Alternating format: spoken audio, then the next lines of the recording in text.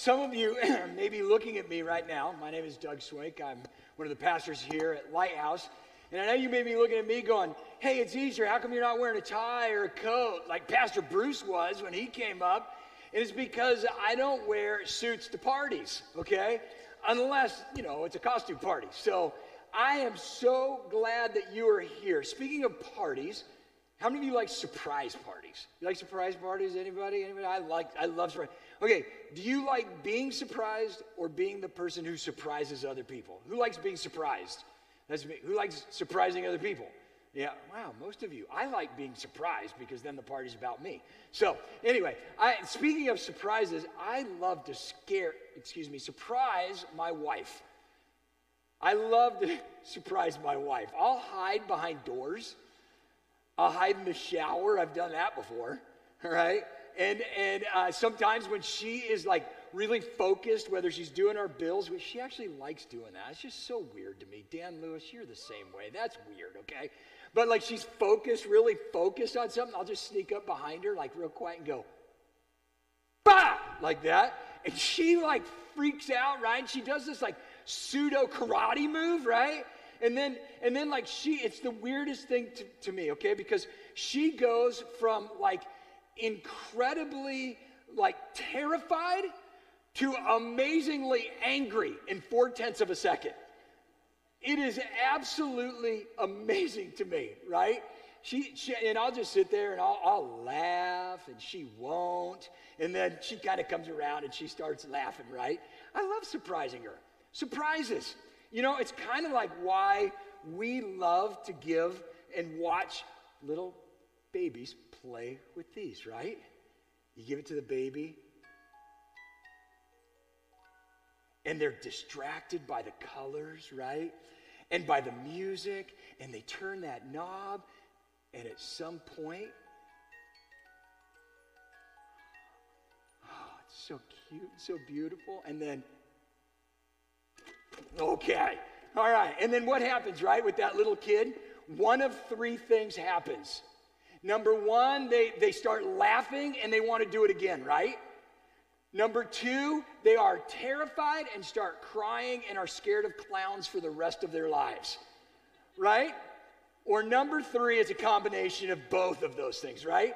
Sean and I were expecting our first grandchild on May 16th. I can't wait to watch that little guy with this thing. I'm going to video it because I'm going to laugh so hard, right? But surprises are an incredible thing, right? When you think about it, whether it's surprising somebody you know or a little child being surprised by a Jack in the Box, that's what a surprise is. Just all of a sudden, it's something you're unprepared for that creates an excited and oftentimes panicked reaction. That's what a surprise is, right? That's why when I scare Sean, she automatically goes into karate. Not because she knows karate, but she's seen it on TV, okay? It's that excited and panicked moment that we come into. Can I let you in on a little secret about Easter? About the resurrection of Jesus Christ. Nobody knew it was coming. Nobody was prepared. Everybody was surprised. And they shouldn't have been. I mean, this whole resurrection thing, this whole Messiah dying, not mostly dead, but all dead. Thank you to those of you who love Princess Bride, right? Not mostly dead, but all dead.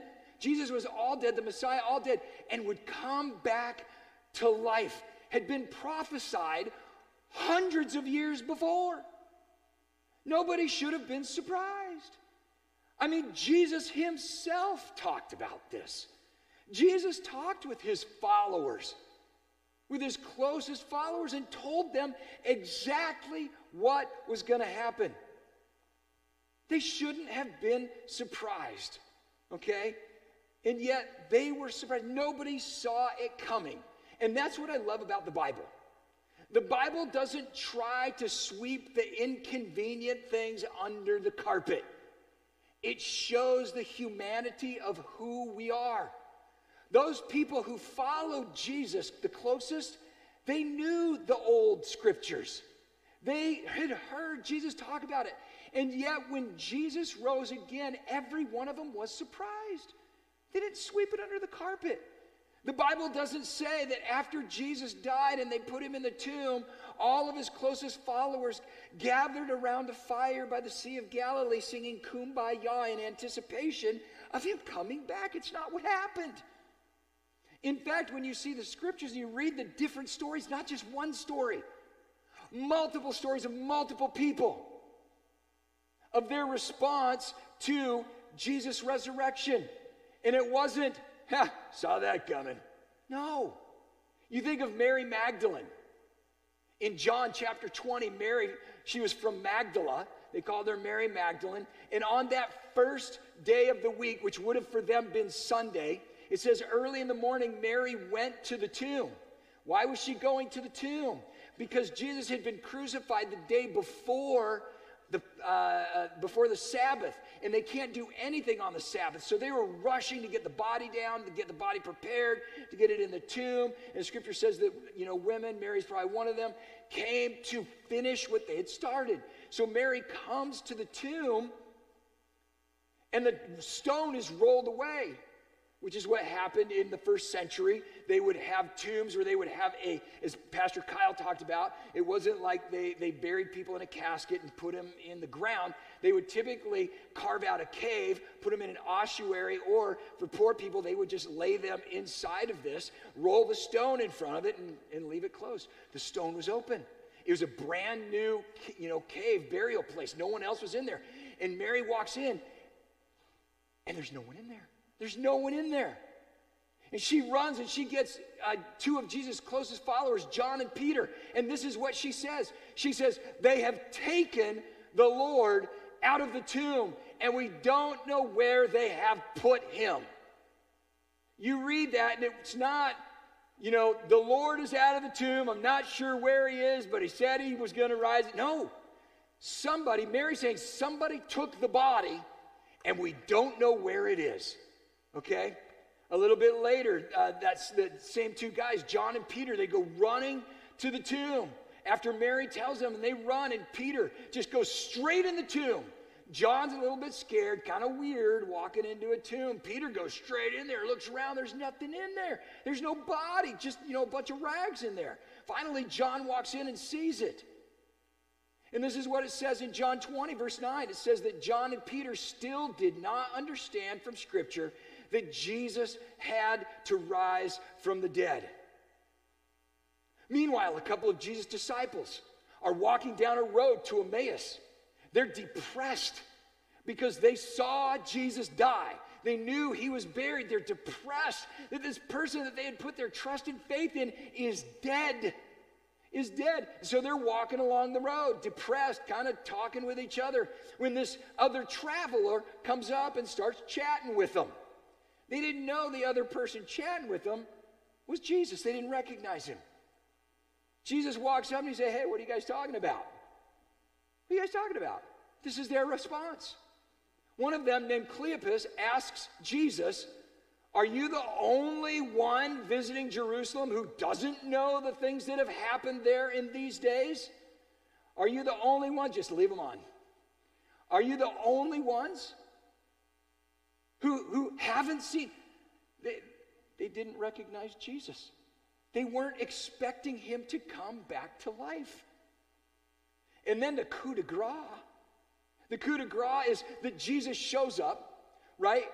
In John a little bit later, Jesus shows up, and he shows up to all of the disciples in this upper room where it's locked, and they get excited. He really is alive. He's resurrected, and it is like party time. There's nothing that will stop us now. They were all there, except for one guy.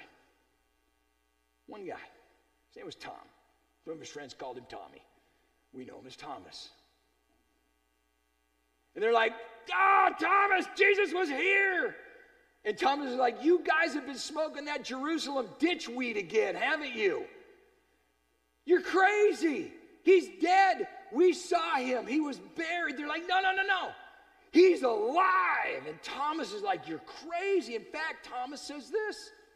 He said to them, unless I see the nail marks in his hands and put my finger where the nails were and put my hand into his side, I will not believe. Like Thomas takes it a step farther. Like they just saw Jesus. Thomas is like, hey, that's great you saw him. I need to touch him. I need to put my hands, my fingers in the nail prints. I need to put my hand in his side. Because unless I do that, I will not believe. I will not believe. No one expected this. Every single one of them knew that Jesus was dead and expected him to stay dead. They were not expecting him to come back to life. One of them thought that he was a gardener when she saw him. Mary Magdalene, when Jesus appears to her, she actually thought he was the gardener. Two guys who were walking down the road thought he was a fellow traveler. Thomas just straight up says, you guys are crazy, and unless I put my fingers in the nail prints, I will not believe. How can this happen? How can they be so caught off guard? How can they be this surprised that this happened? Well, this is kind of the turning point for us. Because if I'm honest with you, asking the question how is the wrong question. The wrong question is how. How did Jesus come back from the dead? God. God does miraculous things every single day. How is not the question. The better question for us to ask is why? Why did Jesus die? Why did Jesus come back from the dead? And my friends, this is where we connect the dots. If Jesus rose again by the power of God, then his death had validity. His death meant something. There was a reason why he died if he came back to life. If God can reverse the course of nature and make the dead come back to life, if God can come back to life, then neither the Romans nor the Jewish religious leaders had authority over him. That means that Jesus gave his life freely. That means that Jesus died on purpose for a purpose. And if Jesus died on purpose for a purpose, then Jesus rose again on purpose for a purpose. So we have to answer that question, why? Why did he go to the cross? Why did he rise again? And to be honest with you, the answer to that question is as simple as the answer to the how question. Why did God die for you and for me, and why did he rise again? For love. Because of love. Why would Jesus endure such intense persecution and pain? Why would Jesus endure the humility of being stripped naked and being whipped within a lash of his life? Why would he put up with being mocked and made fun of, having nails driven into his hands and his feet, and ultimately dying on a cross? Why? Because of love. Because God loves you and he loves me. Because love makes you do crazy things. Because love makes you do shocking things. Love makes you do surprising things. And giving your life for another person, let's be honest, that's shocking. That's surprising. You see, in eternity, you and I are separated from God. We're separated from God because of the sin in our lives. The things that we have done that are wrong, and we know they're wrong, have separated us from God. And the things that we know we should have done that were the right things to do and we didn't do them, they push us away from God. They separate us. Our sin separates us from God, not because of anything he has done, but because of what we have done. And while God wants us to be with him, the holy and the unholy, well, they can't mingle together. In fact, the scripture says this: all have sinned and fall short of the glory of God. I have sinned. Pastor Bruce, that good-looking old fella who was up here, who is as close to a saint as I know, Pastor Bruce has sinned. The Pope has sinned. We've all sinned. We've all sinned, and that sin is like a huge weight on our shoulders.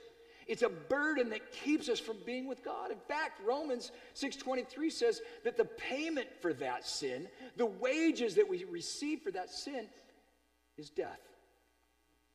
Every sin I commit separates me a little bit farther from God. It's like a loan that I take out that I can't repay. It's this debt that I can't repay. It's overwhelming, this debt. But I can't just go bankrupt, because this is moral, this is life, this is a debt that has to be paid. And there's only one way for this debt to be repaid, for this debt of sin to be paid off, and that's sacrifice. A life for a life. And if I can't pay that price, who does? Sean and I, one of our favorite restaurants in Michigan was actually in Grand Rapids. And it was a restaurant called Marie Catribes. And Sean and I loved it. We had never been there before. We had heard about it. And so we're like, hey, we should try Marie Catribes. And so we went there on this, weekday. We roll in at about like 1:45, I think it was. And you would think at 1:45, the dinner rush is gone, right? We roll up and we walk in, and there's a line at the door at 1:45, right? So you know this place is good. So we roll in there, and they had like a couple of chairs at the counter that were open. We're like, oh, we'll take those. So we go sit at the counter, and we sit down next to this other couple, and I do, as my custom is, start talking to them, right? Just kind of start engaging in conversation with them, and we're chit-chatting and everything, and I'm like, hey, what are you guys eating? And they're like, oh, this is so good. You need to try it. I'm not kidding you. You're like, you need to try it. And most people are like, no, I couldn't do that. I'm like, okay, kind of hungry. It's 1:45. I'll try your food, right? I don't even know you. You could have cooties or something, right? And so I think about, oh, man, that is good. What is that you're drinking? He's like, oh, it's creamy Earl Grey tea. Have you ever had it? I'm like, no, I don't typically like Earl Grey tea. He's like, oh, you got to try it. And I'm like, no, okay, right? I think, oh, man, that's so good.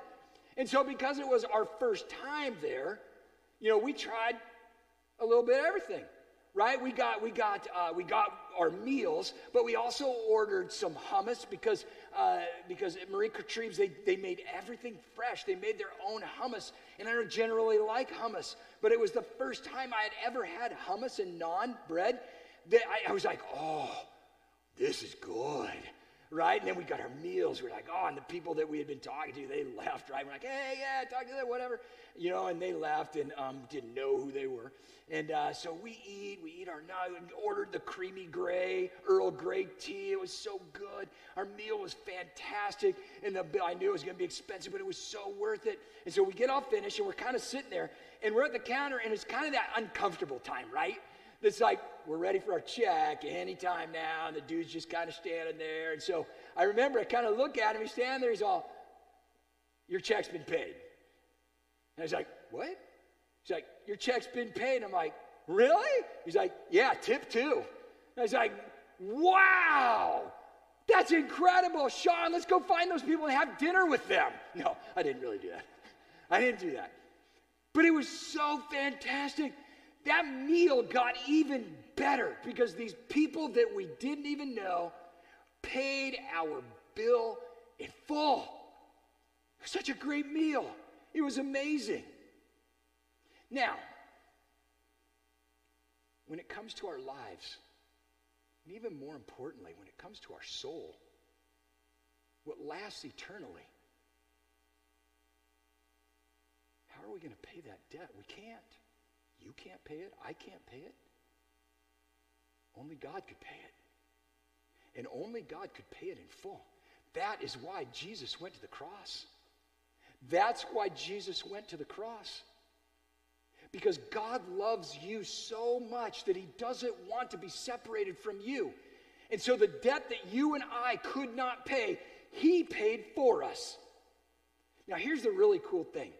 Last week, if you were here, you know that at the end of the service on Palm Sunday, we were talking about how, in Psalm 22, it ends with, he did it. He did it. What did he do? Jesus died, shed his blood, paid for our sin in full. And I encourage you to take a Post-it note, and whatever that sin was that was hanging on you, whatever that burden was that you were carrying, to nail it to the cross right here. And as you can tell, many of you did.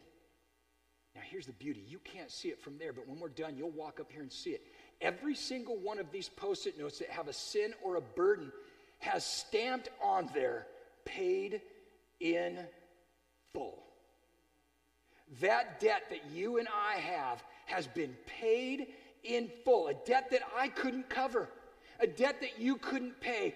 God paid for you. Why? Because he loves you. Because he loves you. Scripture, Jesus, for God so loved the world, not just the Jewish people, not just the nation of Israel, the world, every kingdom, every tribe, every person from every nation. God so loved the world. Put your name in there. For God so loved Doug that he gave his one and only son, that whoever believes in him will not die, but will have everlasting life. For God loved you that much. If you remember, I used Romans 6:23 a little bit earlier. And it says, for the wages of sin is death. Whew, that's depressing right there, right? But glory to God, that's not the end of the verse. Here's what it says. For the wages of sin is death, but, everybody say but. The wages of sin is death, but the gift of God is eternal life in Jesus Christ our Lord. There is the surprise of Easter. That Jesus went to the cross and died for us, and eternal life is found only in him. Why? Because God loves you. It's as simple as coming to God and saying, God, I believe you love me. I don't know a lot about you, but I do know you love me. I believe you are God, and I confess that I have messed up in my life. I have sinned, that I've separated myself from you. But I understand that you want me. I understand that you want me. And I want to be with you forever. And I know some of you are like, Doug, you don't know this. You don't know my past. You don't know what I've done. You don't know what I've been through.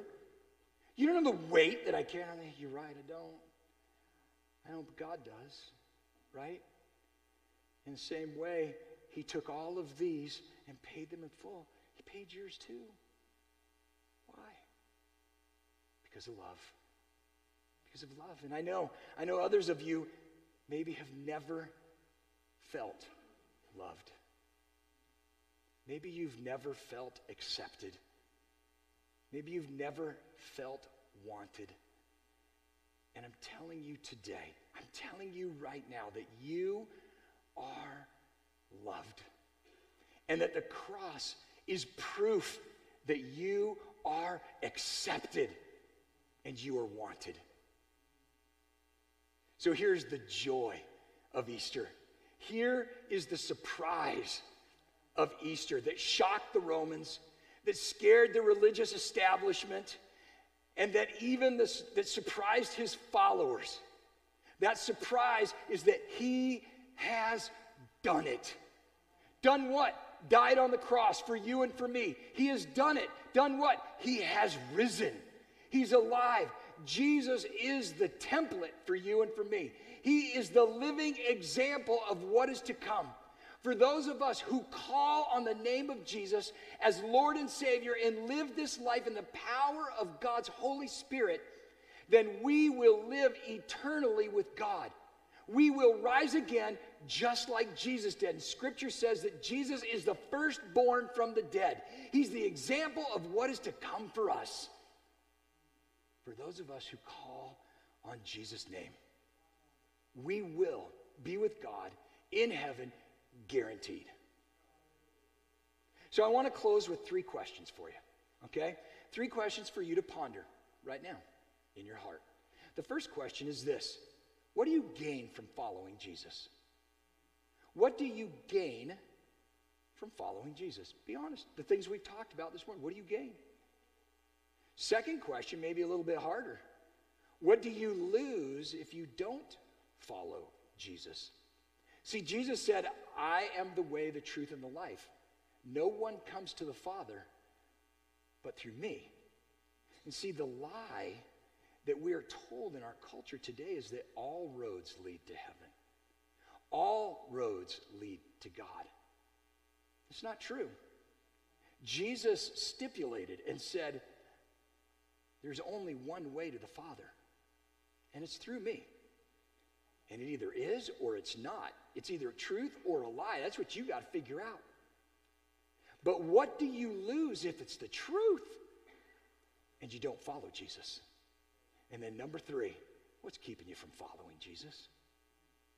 What's keeping you from following Jesus today? Would you bow your heads with me? And let's just take a moment.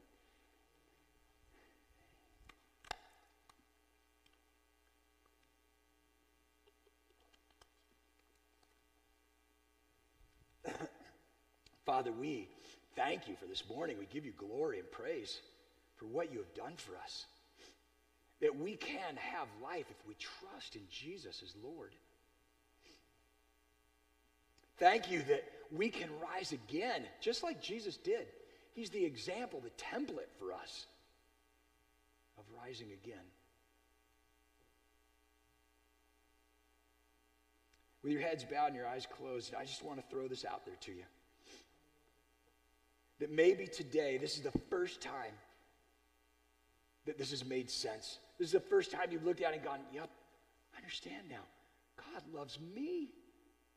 And all that junk in my past, all that junk in my past, I can be released from. God can clean me and make me new through the blood of Jesus. And all it is a prayer, my friends. It's a prayer. Confessing to God, I know I've blown it. I know I've sinned. Please forgive me. And God promises he will. And accepting into your heart and life Jesus is Lord, to live for him. Just trusting that he is who he said he is. And it's as simple as a prayer. And I'm going to pray that prayer for right now. And if this is the time for you that you're like, I'm ready. I'm ready to accept Jesus. I don't have all the answers. I don't know all the Bible verses. I just know that Jesus died for me because he loves me and I want to be in heaven with God. I want to rise again too. Then just simply pray this prayer. Just repeat after me. And you know what I'm going to do? I'm going to ask us all to pray this prayer out loud so that no one prays alone. So I'm going to just ask you to pray what I pray out loud. Ready? Let's pray together. Dear God, thank you for loving me. Thank you for sacrificing for me. I realize that my sin separates me from you. And I'm sorry. Please forgive me. And now I ask Jesus that you will come into my life to be my Lord and Savior. Holy Spirit, help me to live my life for you. In Jesus' name. With your heads bowed and your eyes closed still. Some of you prayed that prayer before. And yet you've kind of gotten off the path. Somehow, some way, you recognize today that you've got to come back in alignment with God. You've got to get back on that road to him. that there have been little things that you've allowed to creep in, little things that you've done or said that have separated you from God.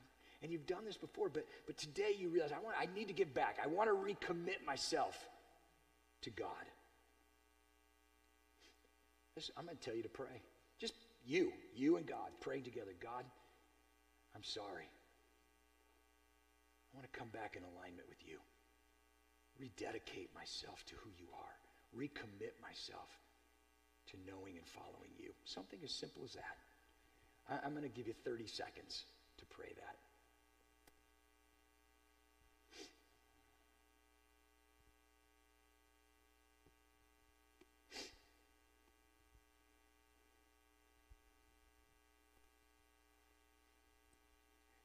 Now, here's the thing. Heads bowed, eyes closed, no one's looking around. I'm going to encourage you to do this.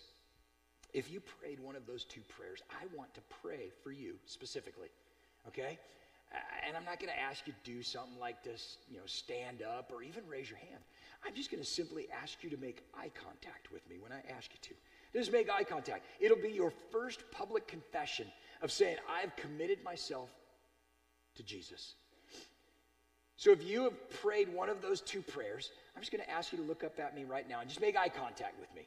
If you prayed one of those two prayers, make eye contact with me. Thank you very much. I'm looking out to your left, groups over here. Thank you so much. Praise God. Thank you. So incredible. Praise the Lord. I'm moving over here to the right, this middle section. Thank you. Praise the Lord. Praise God. Thank you. Thank you. Yes, praise the Lord. Praise God. Thank you. Thank you. Over here to the far side, looking. God is good. God is good. Would you stand up with me? Stand up with me.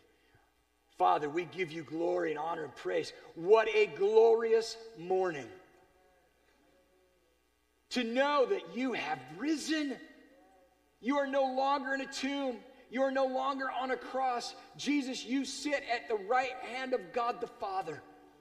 And you went to the cross because of love. And you rose again because of love. And we have hope in the future that we too will be in heaven with you because you love us. Because you died for us and you rose again. And Father, there were a number of people this morning who prayed that prayer, who either for the first time stepped across that line and committed to you, or they rededicated themselves to you, and we praise you. There is a party in heaven going on right now, and we celebrate that. And God, I pray for them now that from this step on, every day they will work to take one step closer to you. They will grow in their faith by being in your word. They will grow in their faith by praying and talking with you. They will grow in their faith by engaging in fellowship groups like this or in community groups. But Father, I pray, I know that Satan, the evil one, is going to come and is going to whisper lies in their ears like what you did didn't mean anything. He's going to lie and say there is no God. What a foolish thing to do. He's going to lie to them and say, look at that, you tripped and fell. God doesn't love you. What a lie. They're all lies. The cross is proof that you love us and you forgive us. I pray over their soul that you would protect them and cover them in love. And the time when they kind of mess up, when they think they've let you down, when they've stepped across the line and gone the wrong way, that they will run back to you. That they will say, I'm sorry, and jump back in alignment and follow Jesus. Lord, thank you. We give you praise and glory, and we pray these things in Jesus' name. Amen. We're going to close with a song in just a moment, but can I please encourage you? If you prayed that prayer, and there were a number of you that prayed that, there's a couple things that you need to do. The first thing, if you're not doing it already, is you need to dive into God's Word. I'm going to encourage you to read the book of John. It's one of the biographies of Jesus' life. To read the book of John and see who Jesus is and what he has done. Just start reading that. Number 2 is just start praying. And some of you are like, well, I don't know how to pray. That's great. There is no specific way to pray. Just start talking to God. Start throwing your love out to him.